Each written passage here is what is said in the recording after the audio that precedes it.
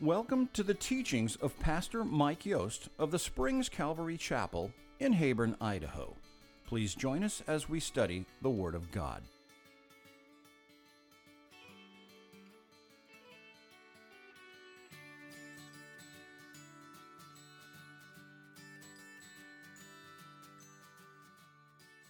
If you were with us last week, we saw what he saw. We saw what Peter saw. We saw what Jesus saw. We read the last verse that we read last week, our last two verses, 61 of Luke chapter 22. And the Lord turned and looked at Peter, locked eyes, looked into his soul. And we read it was a look of compassion. Then Peter remembered the word of the Lord, how he had said to him, "Before the rooster crows, you will deny me 3 times. So Peter went out and wept bitterly. You know, not a bad thing. What do we see when we see Jesus? High and lifted up, exalted, King of kings, Lord of lords, judge, jury, the one to whom we must give an account. I can't help but think of Peter and Jesus at that moment. When we see the ashes, he sees the beauty. When we see the cross, he sees the empty tomb. Amen? And Peter wept bitterly. You know, not a bad thing to come to the end of yourself. That's the way to fight, right? On your knees, with your hands lifted up. We're going to continue now in Luke chapter 22. I pulled this chapter right out of the headlines this weekend and cut and pasted into my Bible. So it's full of indictments, impeachments, trials, plea bargains, the whole boatload. Verse 63, now the men who held Jesus mocked him and beat him. And having blindfolded him, they struck him on the face and asked him, saying, prophesy, who is the one who struck you? And many other things they blasphemously spoke against him. We do understand that Jesus knows what's going on. Jesus sees. He sees through the charade. You can put a bag over his head. He knows who struck him. But he took every blow for us. You know, when you put a bag over somebody's head, they can't see from which direction they're going to be struck. You can't prepare. You can't brace yourself. You take the full impact, the whiplash and everything that goes with it. We read in the book of Isaiah some of the things they did to Jesus. In Isaiah 50, verse 6, Jesus says, I gave my back to those who struck me, and my cheeks to those who plucked out the beard. I did not hide my face from shame and spitting. Going forward, Isaiah 52:14, we read, just as many were astonished or appalled at you, so his visage, his appearance, was marred more than any man, and his form more than the sons of men. We go on to read in chapter 53 of Isaiah, verses 3 and on, verses 2.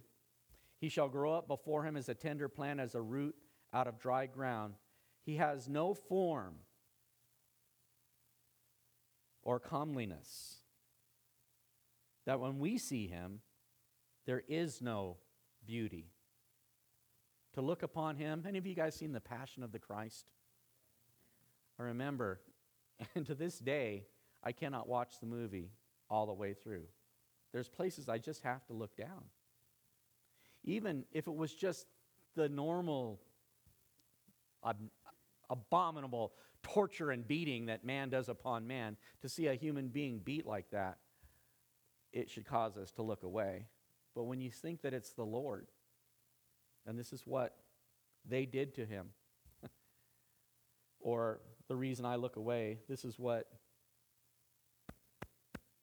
I did to him. I can't look. He has no form or comeliness that we should see him. There is no beauty that we should desire him. He is despised and rejected by man, a man of sorrows and acquainted with grief. And we hid, as it were, our faces from him, turned away. He was despised, and we did not esteem him. Now the men who held Jesus mocked him and beat him, and having blindfolded him, they struck him on the face and asked him, saying, "Prophesy, who is the one who struck you?" And many other things they blasphemously spoke against him. Jesus has been telling his disciples, his followers, many times now, we must go up to Jerusalem, where the Son of Man will be mocked and beaten and crucified. And, you fill in the blank for me, rise on the third day. None of this is a surprise to Jesus. But as we look through this, and we look through the series of indictments, impeachments, trials, plea deals, you can't help but understand that he understands. None of this catches him by surprise.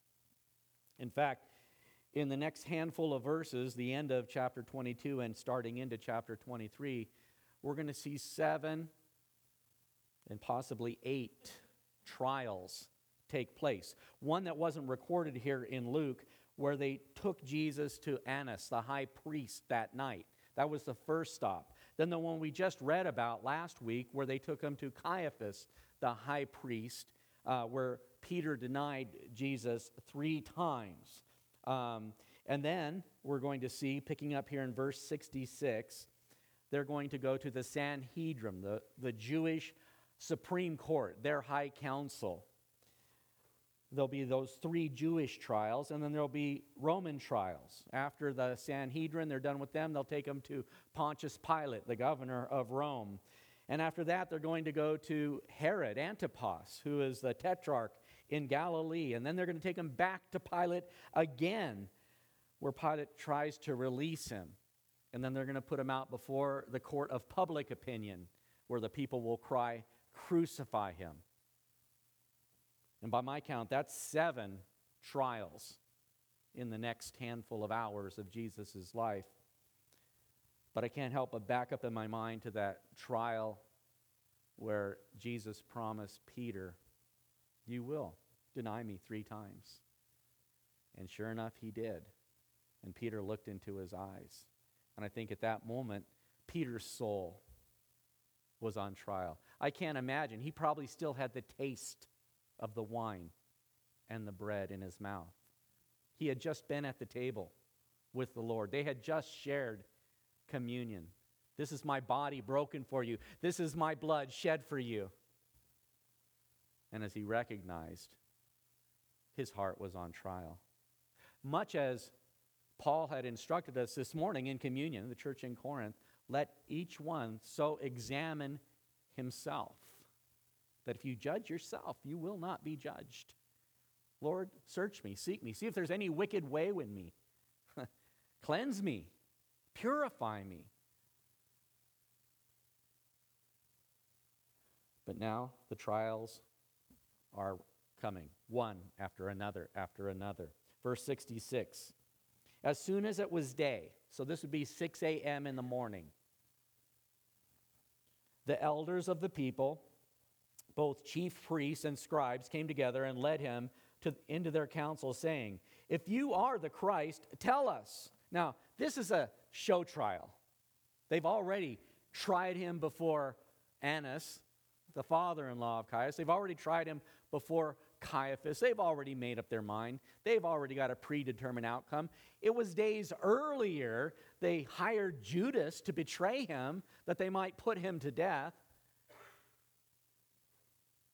This is all for pretense. It's all to just make it look like they're bringing legitimate indictments. It's a show trial. If you're the Christ, tell us. But he said to them, if I tell you, you will by no means believe. And if I also ask you, you will by no means answer me, nor let me go.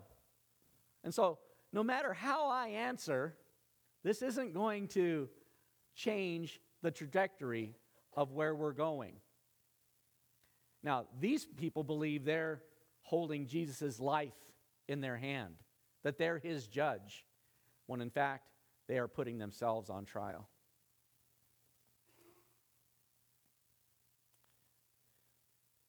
Verse 69, hereafter the Son of Man will sit on the right hand of the power of God. Then they all said, are you then the Son of God? So he said to them, you say that I am. Now, in my New King James translation, there in italics says, you rightly say that I am. Yeah, that's right. I'm not disagreeing with you, but that word rightly is added. Are you the Son of God? You say that I am. That's what you're putting me on trial for. Blasphemy. But I love that. You say that I am. Ego eimi in the Greek. Ehyeh aser in the Hebrew. I am. This is the name of God. Ehyeh aser, aseh ehyeh. I am that I am, the becoming one. The name that God gave to Moses at the burning bush, that we might know him personally. And we do. It's Jesus Christ standing right in front of them. Verse 71, and they said, what further testimony do we need? For we have heard it ourselves from his own mouth. All he said was, you're the one that said it. This is your accusation. All I have done was repeat to you what you've said to me. In Isaiah 53, I quoted earlier about the beatings. It goes on to say in verse 7, like a sheep before his shearers is silent. So he spoke not a word to them. He didn't answer. He knew it was a phony trial. There's no point in giving an answer. You're not, whatever you say can and will be used against you in a mock court in this phony trial. It's kind of interesting. I love what John writes in his opening in the Gospel of John. In the beginning was the Word, and the Word was with God, and the Word was God. He was in the beginning with God, and all things were made through him, and without him nothing was made that was made. In him was the life, and the life was the light of man. And the light shines in the darkness, and the darkness cannot comprehend it. Can't wrap its head around this light, this life, this Jesus who is standing right in front of them. The darkness can't comprehend it, doesn't get it. And not only are we seeing Jesus on trial this morning in the Gospel of Luke, chapter 22 and 23, all we have to do is pull our cell phone out or flip on a television or listen to the radio, and you'll see Jesus on trial today. Everywhere you turn. Mocking, ridiculing, canceling, trying to do whatever's possible to make him go away. But the light shines in the darkness. The darkness cannot comprehend it, cannot apprehend it, cannot understand it. They're of their father, the devil, of the darkness. Chapter 23, moving on. Then the whole multitude of them arose and led him to Pilate. And they began to accuse him, saying, we found this fellow perverting the nation and forbidding to pay taxes to Caesar, saying that he himself is a Christ, the Christ, a king.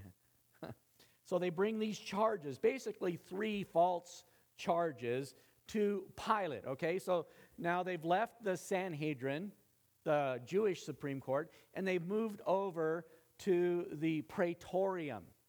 The Praetorium is the place where, when Pontius Pilate was in Jerusalem, he usually lived at Caesarea Philippi, down on the Mediterranean, beautiful coastal, community and everything. But at times like this, a Passover, when the town is full of people, we don't want to let anything uprising or rebellion break out. He would come and set up his praetorium, his government there, this place of government.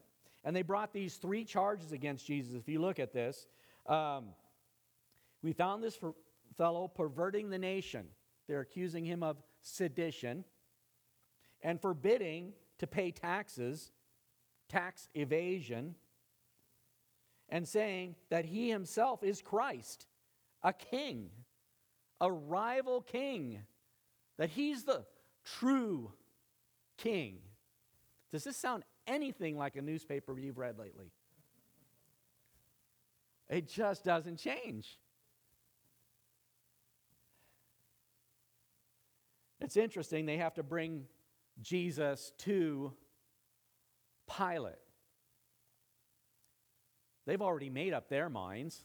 They decided a long time ago they want to get rid of him, but it's the Passover.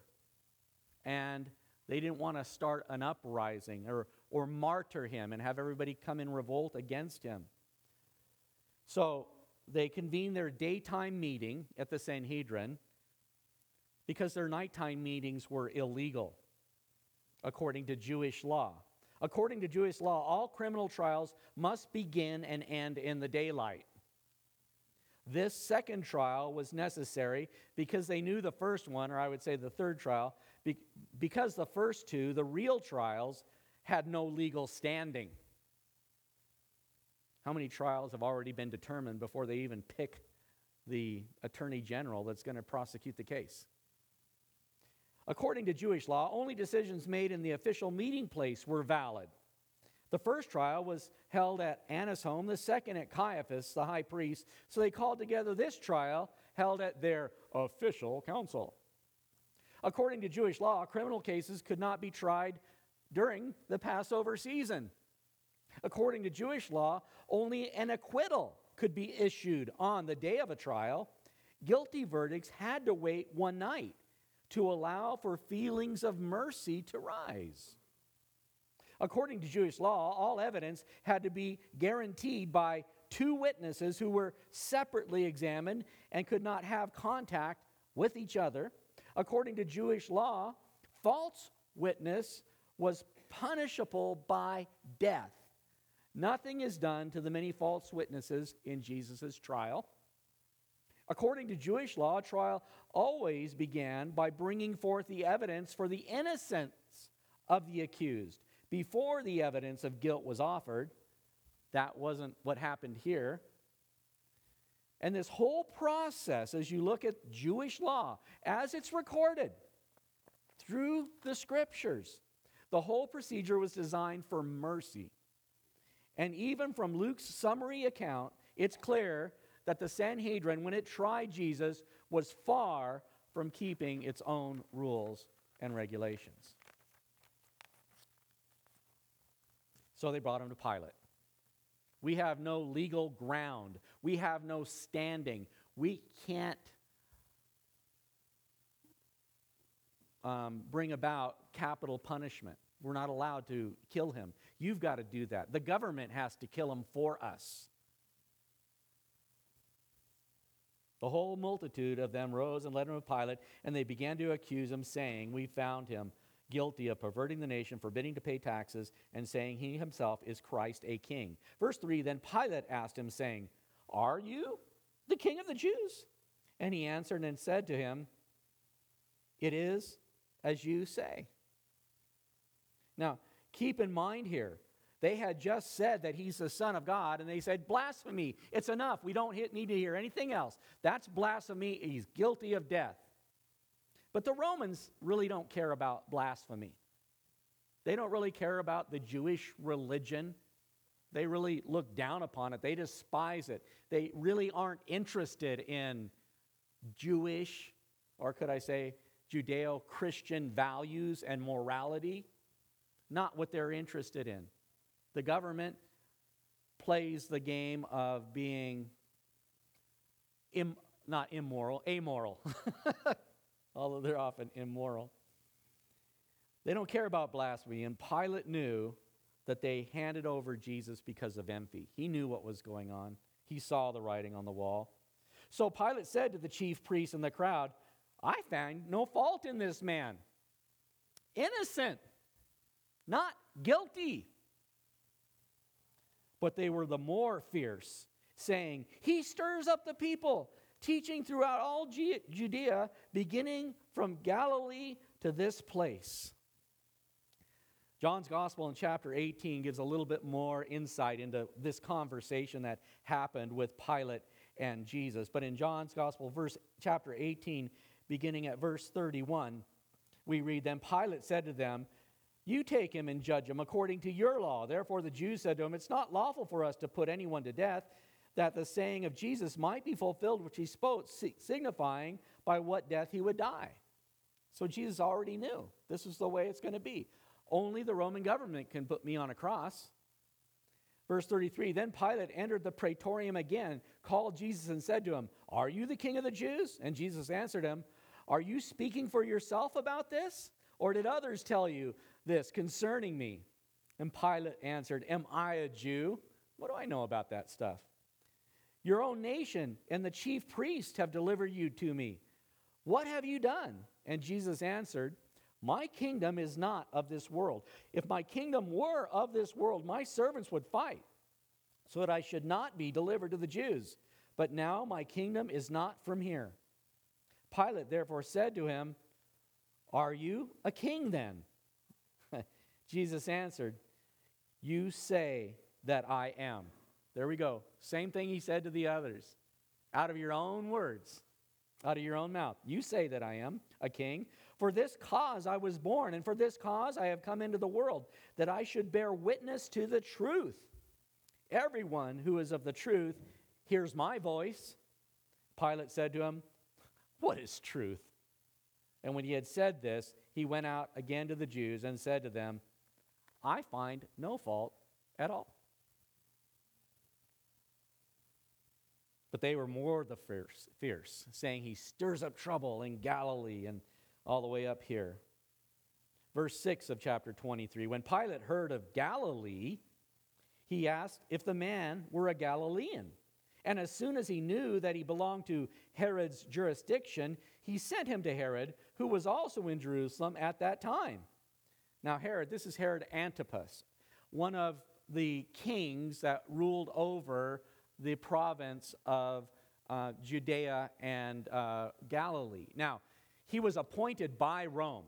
He wasn't Jewish, but he was the king. This is Herod Antipas. We might know Herod Antipas better if we read earlier in Luke's gospel or the other accounts.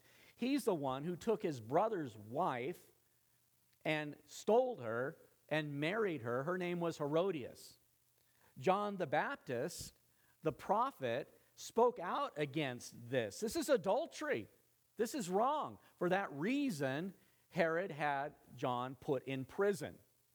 And then the day came, it was Herod's birthday, and they were having a drunken feast, and Herodias, Herod's wife, said, this is my chance to get even. She sent her daughter in to dance seductively before the crowd. It so aroused Herod that he said, I'll give you anything up to half of my kingdom. And the daughter asked Herodias, what should I ask for? And she said, give me John the Baptist's head on a platter. This is Herod Antipas, the tetrarch of Galilee. That was his region of authority. So Pilate says, good, I've got a way to clean my hands of this. I don't have to have anything to do with it. I'll just send you down to Herod and let him decide what's going to happen. What kind of a trial do you think he's going to get? Do you think this is a fair and impartial judge? Do you think this is a good district to have your trial in? Verse 8. Verse 7. And as soon as he knew that he belonged to Herod's jurisdiction, he sent to Herod and was also in Jerusalem at the time. Now, when Herod saw Jesus, he was exceedingly glad, and he desired for a long time to see him, because he had heard many things about him, and he hoped to see some miracle done by him. Luke has already recorded back in chapter 13, in verse 31, on the very same day the Pharisees came to Jesus, saying, "Get out and depart from him, for Herod wants to kill you." And Jesus, answered to the Pharisees, "Go tell that fox, behold, I cast out demons and perform cures today and tomorrow, and on the third day I shall be perfected. Nevertheless, I must journey today, tomorrow, and the day following, for it cannot be that a prophet should perish outside Jerusalem." Go tell that fox. Yeah, I'm who you thought I was. Herod's been waiting for the longest time. He wants to see some fireworks, some magic, some miracles. He wants to talk to Jesus. Verse 9, then he questioned him with many words, but he answered him nothing. I've waited this whole time. I've got a whole list of questions, and I don't get any answers out of you. And the chief priests and the scribes stood and vehemently accused him. Then Herod, with his men of war, his troops, treated him with contempt and mocked him, arrayed him in a gorgeous robe, and sent him back to Pilate. That very day, Pilate and Herod became friends with each other, for previously they had been at enmity with each other. Does that sound like politics to you?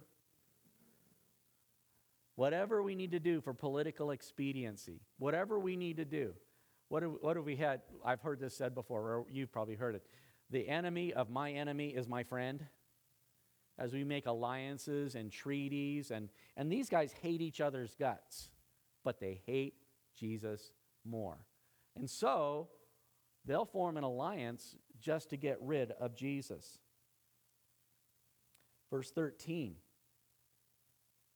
Then Pilate, when he had called together the chief priests and rulers and the people, said to them, "You have brought this man to me as one who misleads the people." Okay, this is what you're saying. This guy's a bad guy. You brought him to me. I said I find no fault in the man. You have brought this man to me as one who misleads the people, and indeed, I have examined him in your presence. I have found no fault in this man concerning those things of which you accuse. Verse 15, no, neither did Herod. For I sent you back to him, and indeed nothing deserving of death has been done by him. I will therefore chastise him and release him. How about if I just beat him really good for you? Would that satisfy you? And all they wanted was blood.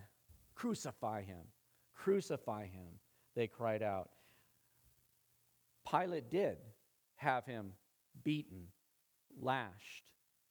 Already, he's almost unrecognizable as a man. And then he brings him out in front, we read in the other Gospels, where everybody can see him. Puts him on stage, and he says, ecce homo, behold, the man. He's just a man. He's not a king. He's not a son of God. Look at this guy. He's hamburger. And wouldn't that make you happy enough? What do you have to do? What is it that you really want? When are you going to quit this crazy, insane Jesus derangement syndrome?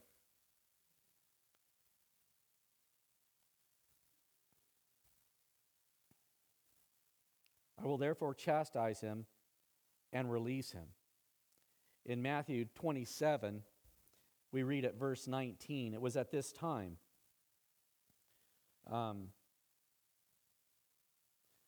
While he was sitting on the judgment seat, his wife sent to him, saying, "Have nothing to do with this just man, for I have suffered many things today in a dream because of him."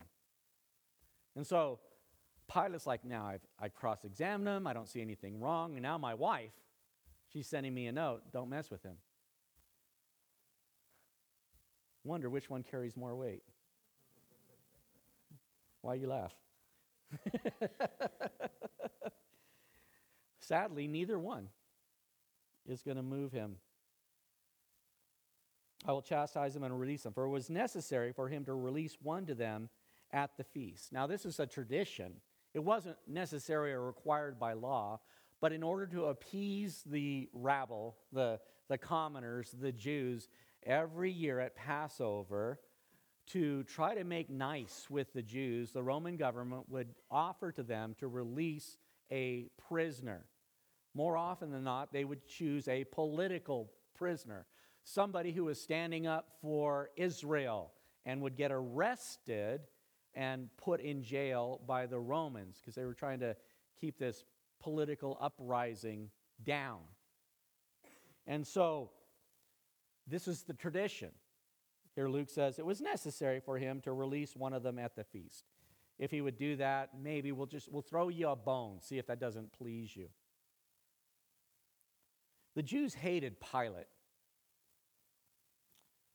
We read in Luke chapter 13, I mentioned it earlier, in chapter 13, where the wife comes to him and says, don't have anything to do with him. Or, I'm sorry, that was Matthew 27. But Pilate, when he came into power, marched into Jerusalem bearing the Roman standards with the eagle on it and marched right into the temple and set up the standards right there. These are like idols, right? Graven image. And he did these things. He would charge them money for all these projects that he wanted to do, spilling the blood of the Jews. And they really, really hated this oppressive Pilate. And he's trying to do whatever he can to weasel out of the situation.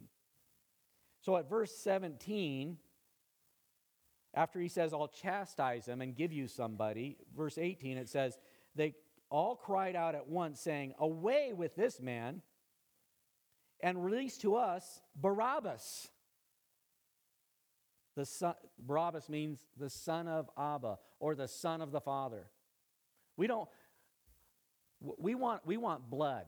We want this guy. You give us the Father's son. Those of you that are reading the headlines today might see something in that too. Verse 19.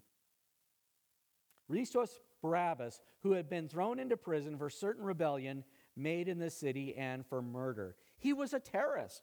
He's accused of insurrection. He's accused of murder, and they want him, the terrorist, the insurrectionist, the legitimate murderer, rather than Jesus Christ.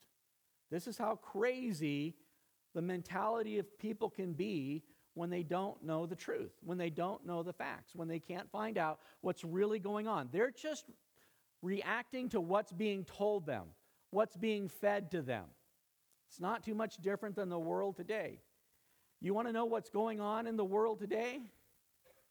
Good luck turning on your TV or opening up a newspaper. You're not going to find it in the New York Times or the Washington Post or the legacy media. The things that are going on in the world today are not being reported. You can ask a lot of your friends about, say, some of the stuff, the trials that are going on, right? And there's a number of trials, right? There's the Biden trial, there's the Trump trial, there's all these different things. Ask them what's going on and find out what they know. And you'll find out they know almost nothing. If you don't dig, you're not going to know the truth. You're going to have to get informed, educate yourself. But that's what the people are. They would rather take this terrorist. Verse 20, Pilate, therefore, wishing to release Jesus, again called out to them, but they shouted again, saying, crucify him, crucify him.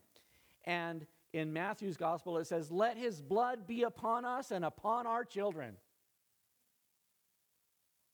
This is how insane they've got this mob stirred up. Crucify him. Verse 22, then he said to them the third time, why? What evil has he done? I have found no reason for death in him. I will therefore chastise him and let him go. I'm going to give him the 40 lashes, and then I'm going to let him go. Verse 23, but they were insistent, demanding with loud voices that he be crucified. And the voices of these men and of the chief priests prevailed. So Pilate gave sentence that it should be as they requested. And he released to them the one they requested, who for rebellion and murder had been thrown into prison, but he delivered Jesus to their will. Interesting. This is what Pilate did. He gave Jesus over to their will. And yet, we've just read a couple hours earlier, Jesus would pray, "Thy will be done." And while these men, pompous tyrants, full of themselves and their power,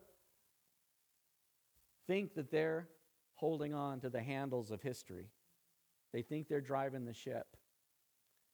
And he gives it over to their will.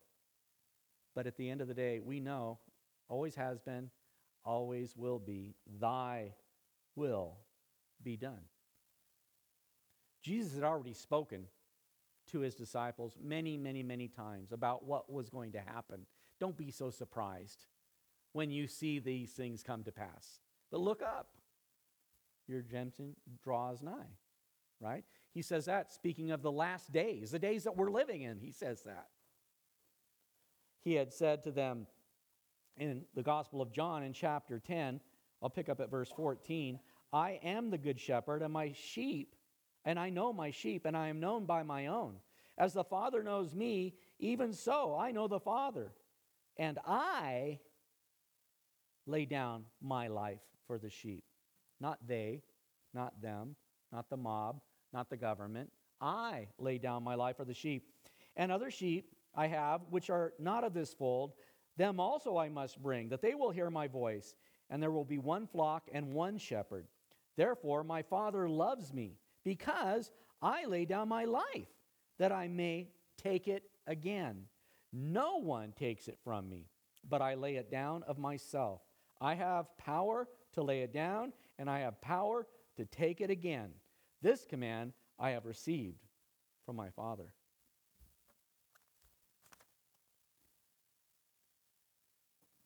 Talking about trials and, how important it is to have witnesses and to have evidence and to know the truth as you're trying to figure out what's going on. And I mentioned Jesus not just on trial here this morning as we're reading out of the Gospel of Luke, but Jesus on trial here this morning as we sit here amongst our neighbors in this world that Jesus is on trial. There's a wonderful book. It's a little bit dated, and there's other ones that are great, but I would highly recommend looking into Josh McDowell's Evidence That Demands a Verdict. If you're a serious Christian and you want to understand, is Jesus really who he says he is? How can I know the truth? I need to find out. Evidence that demands a verdict. And Josh McDowell lays out point after point after point after point that proves Jesus is exactly who he says he is. And in fact, there's a point in the book, I think it's a chapter, where he goes through a fundamental premise. According to all the claims that Jesus made to be the Son of God, the Messiah, the Christ, the King of the universe, there's only 3 verdicts that any of us can come up with. Either he was a liar, he was a deceiver, he made it all up, he pretended to be God, pretended to be the king, pretended to die and come back to life. You're laughing because that's absurd, right? Or option number 2, that he was a lunatic. Not that he believed it and he was trying to deceive you, but he deceived himself. That he was just insane. That he wasn't right in his head. He's a lunatic. And yet, could a lunatic do the things he did? And say the things he said? And live a pure and perfect life? Again, He's not a liar, and he's not a lunatic. That leaves one more choice. And the choice is, he is Lord. He is who he says he is. And we all sit here today. The world sits here today. Pontius Pilate, Herod, the Sanhedrin, the crowds, they were all there 2,000 years ago, but the story is still the same. The issues are still the same. The person of Jesus Christ is still the same, and you have to come up with a verdict. Is he a liar? Is he a lunatic? Or is he your Lord? And if he is your Lord, then believe him, trust him, follow him, and allow you to do that work in you that he died to do for you.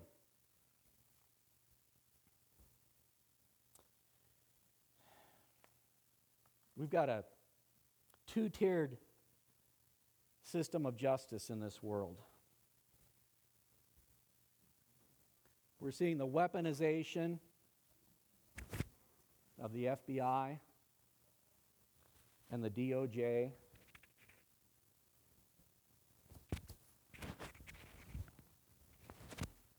Kind of tricky.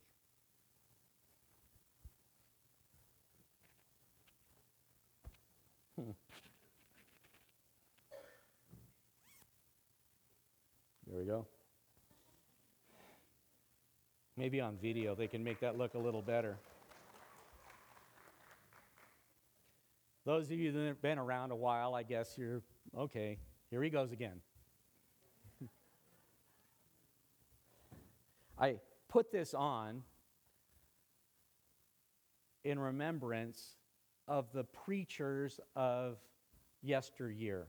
250 years ago in North America, in the 13 colonies, there were preachers that would get in the pulpit and they would discuss issues that bared upon Jesus Christ and who he is. And we have been given his word that covers everything under the sun. And I would challenge every single one of you to answer this question in your heart. What part of your life, what part of this world, what part of the universe is Jesus not Lord of? He is either Lord of all or he's not Lord at all. And as much as we read about these false indictments and insane trials and all these different things that they come forward with, we have to recognize that Jesus is still on trial today, and we have to decide where we stand. You can't wash your hands of it.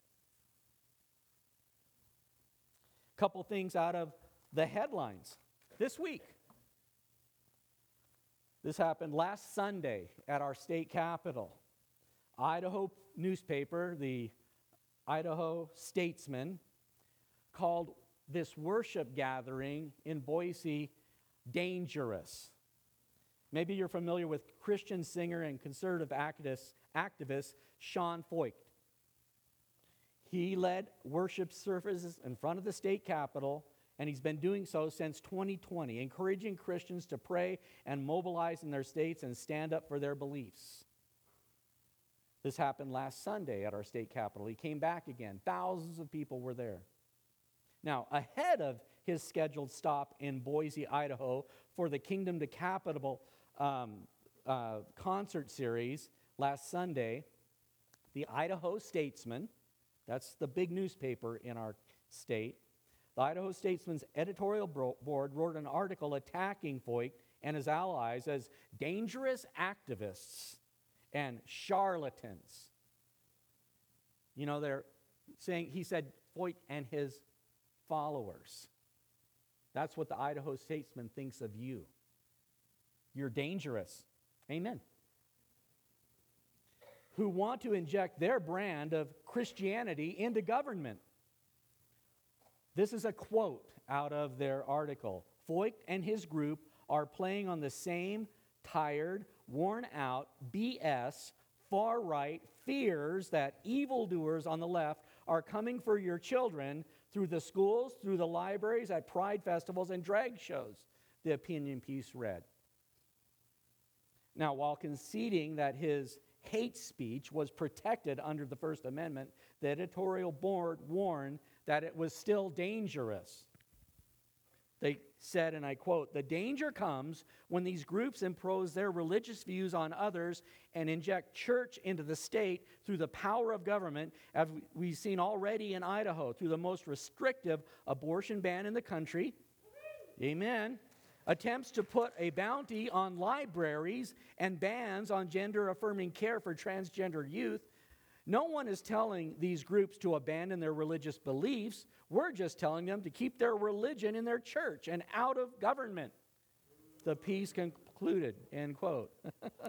Wow, you guys are fun. In response, Foyt said, "I don't begrudge the statesmen for what they wrote. They are well within their constitutional right. We both exercised our rights under the same amendment. What they wrote is not so much a critique of the Let Us Worship movement as it was a shameless plug for the LGBTQ agenda. To stand on the Bible is dangerous in the year 2023, especially when that truth conflicts with the LGBTQ agenda," he wrote.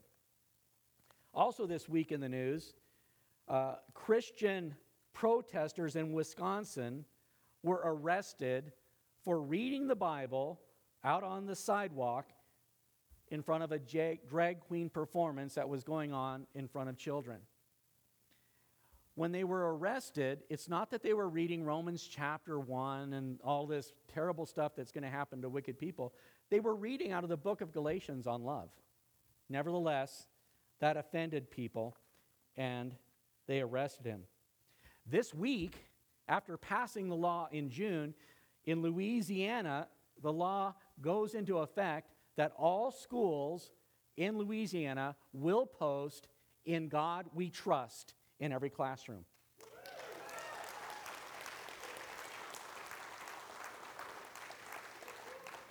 You might have heard about this one in Alabama. There was a library, Kirk Cameron and the Brave Books group, going around America to 400 different libraries in America doing book readings, reading good, wholesome books with Christian values in it. They had scheduled to have an event at the library called the See You at the Library event. The Huntsville-Madison County Public Library System in Huntsville, Alabama, had said in a release on Wednesday afternoon that it would no longer accommodate the book reading event due to concerns about logistics and security as popularity for the event grew. And yeah, a lot of people wanted to come out and see it. A law firm, First Liberty, this is headed by Matt Staver. He's one of the people that looks out for us here at the Springs Calvary Chapel, sent a letter to the library system. And the library agreed, after all, to host Kirk Cameron and the Brave Books, and also Riley Gaines, you might know her, the women's sports advocate who's standing up for people. Amen. So it happened. They had the event, and it's still going around America. Something rather interesting. In Meridian, a group of people have started putting out a banned book vending machine, and you can find them now in Meridian and Caldwell, and they're setting these things up where you can buy the books that are being banned for public schools. Now, some of the books are just gross. Other ones are like Animal Farm, which is really a picture of what's happening to our society today. But nevertheless, because they don't want these kids falling into people's hands, they're putting them in vending machines where you have to buy money to get them. But that's actually happening around here. I bring that up because we have an event coming up in September, a gal by the name of Karen Jensen on September 10th. It'll be right after church, down the hallway from 12 to 1 o'clock. She'll be presenting at the Salt and Light meeting that we have, a 45-minute PowerPoint presentation about books in the Magic Valley libraries. Are they safe for kids? Think again. This is going on in K through 12, explicit sex ed, LGBT sex ed, transgender fluidity, suicide, self-harm, witchcraft, critical theory. We're going to bring her in, and we're going to tell you what's going on in our community.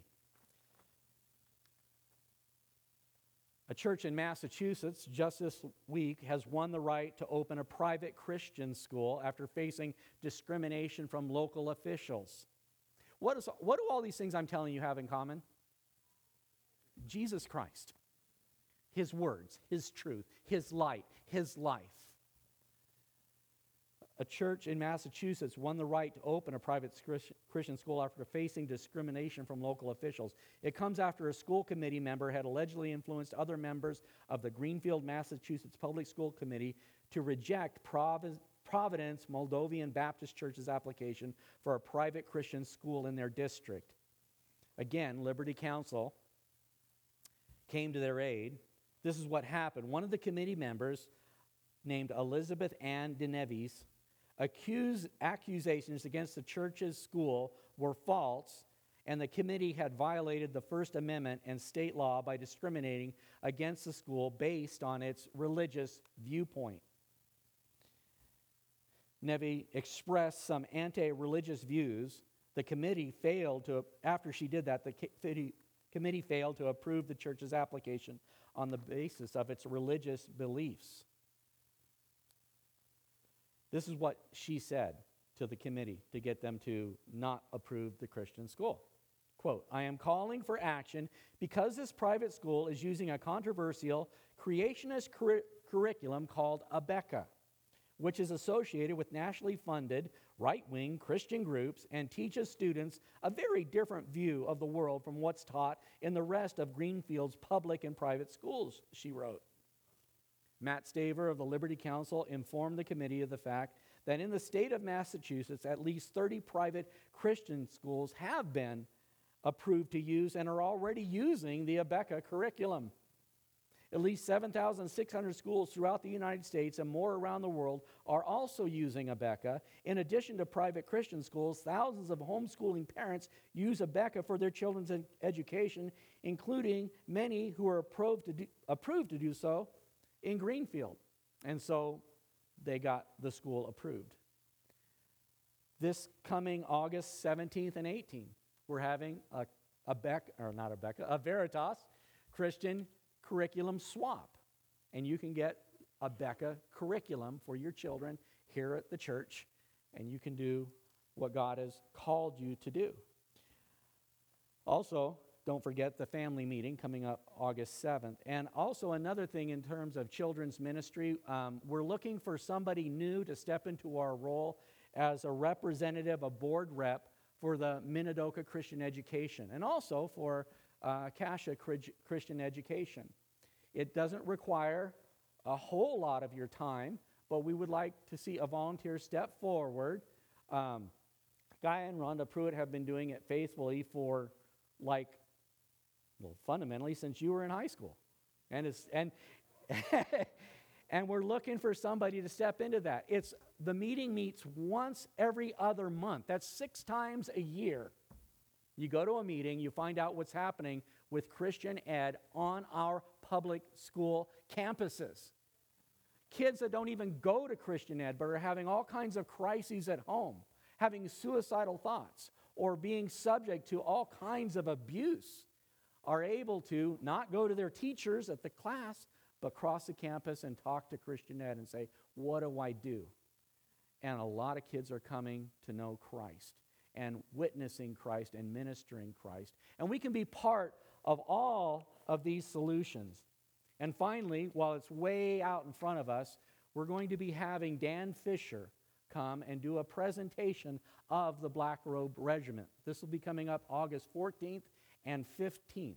And on Saturday night, he'll be up on the stage and he'll be bringing the full Black Robe Regiment presentation. I tell you now, get it on your calendar. You're not going to want to miss this. We are telling everybody across southern Idaho, even up in the Treasure Valley, about this. The next closest one is up in northern Idaho. You'd have to drive 10, 12 hours to catch it. So it's something that we as a church felt was important enough to bring it to our community so we could get a little bit more backbone and a couple more pulpits across Idaho. Amen? And I just would encourage you. October, what did I say? No, October. Again, I'm pumping that one out a little bit too early, I realize, but I just want you to understand this is who we are. Jesus is my Lord. He's Lord of my whole life. He's Lord of this church. He's Lord of everything that goes on in this church, and every issue that's part of your life. He lived and died and rose again to bring you life. And so I just would encourage you in all of that. I've gone way over on time. You're going to have to do some crazy editing, guys, to get us out of this thing. Let's go ahead and pray. Father God, we do thank you that you are the way, you are the truth, and you are the life. And nobody comes to you but by Jesus.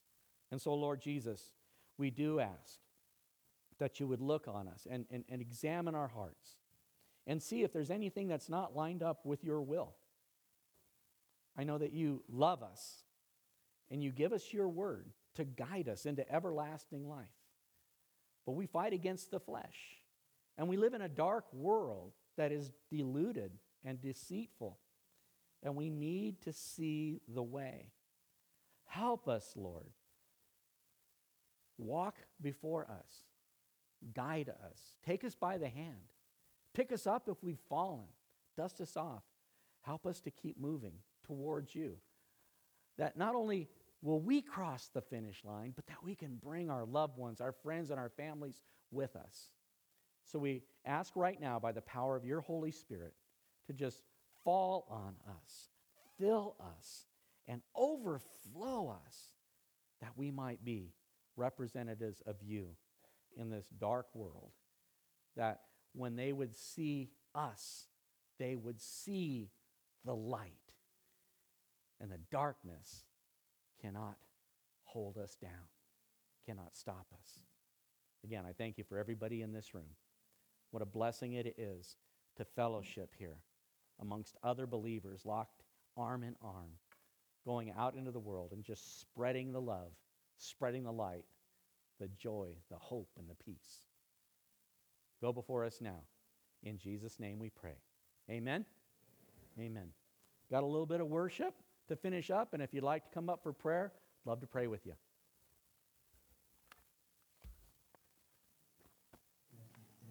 Broken, in agony, and in prayer over you. What do you see when you see your Lord? Take those stupid things you do and touch and heal and fix those stupid things you do. What do you see when you're following Jesus but at a distance? What do you see when you're huddled around that glow and these voices that are accusing you and attacking you and challenging you? What do you see when you look at Jesus? It says, at that moment, their eyes locked.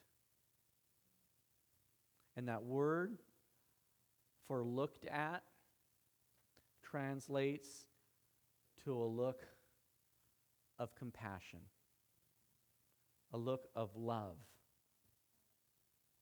a look that says, Peter, I know. I love you. I'm going to the cross for you. I understand what sin has done to you, to this whole world. You don't need to be ashamed. Just look unto me, the author and the finisher of your faith. For the joy set before us, despise the shame. But there's a throne. It's on the other side of this cross. Don't let go. Just keep going with me. That's what God is saying to every one of us.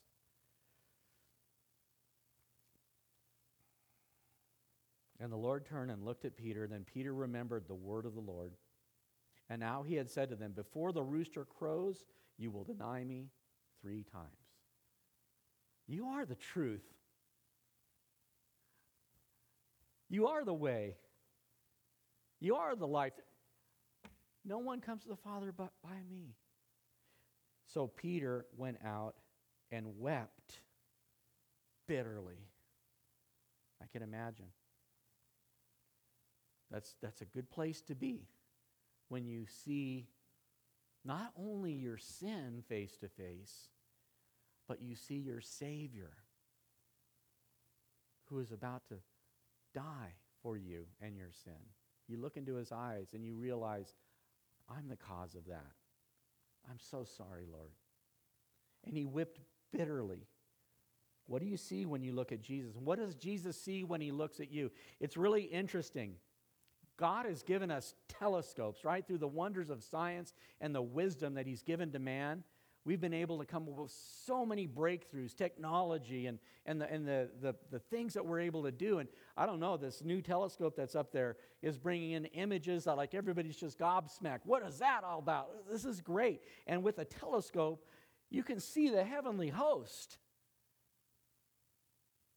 With a microscope, you can see the heart of an atom.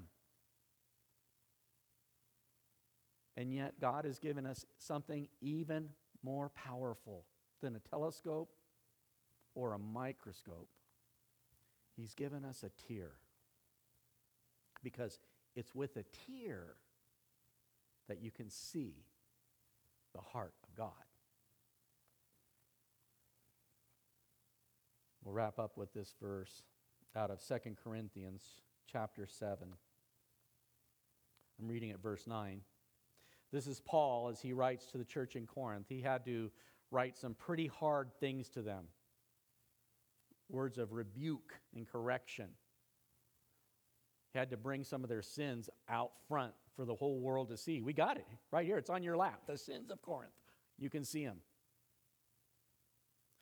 And in 2 Corinthians chapter 7, beginning at verse 9, Paul writes, Now I rejoice, not that you were made sorry, but that your sorrow led to repentance. For you were made sorry in a godly manner, that you might suffer loss from us in nothing. For godly sorrow produces repentance leading to salvation, not to be regretted. But the sorrow of the world produces death. And Judas went and hung himself. 2 Corinthians 7:11. For observe this very thing, that you sorrowed in a godly manner.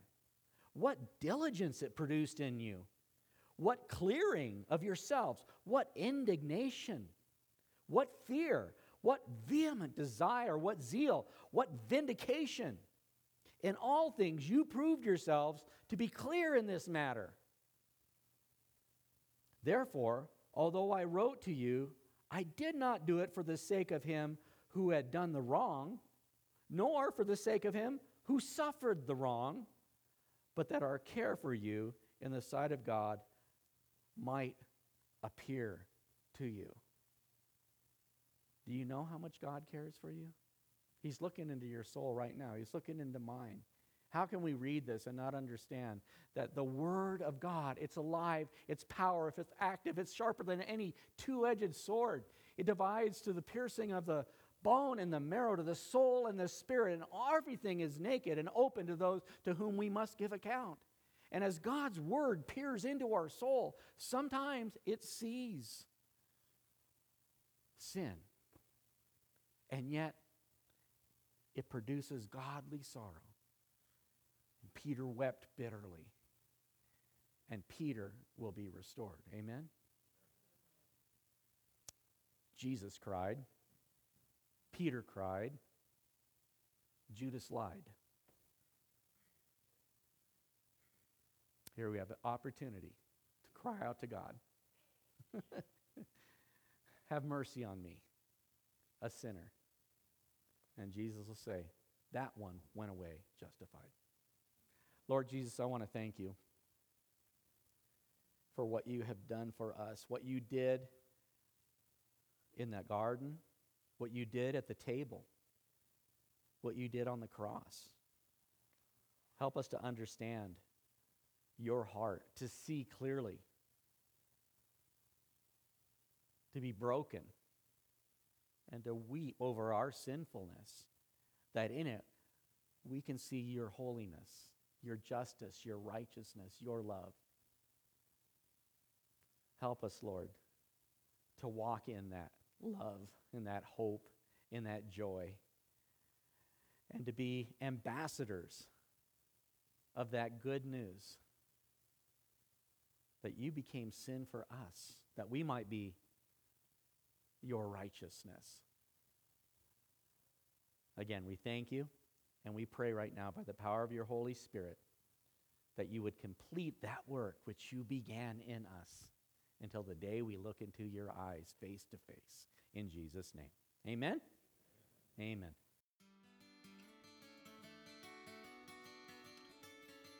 Thanks for joining us today. To learn more about the Springs Calvary Chapel, please visit our website at www.thespringscalvarychapel.org.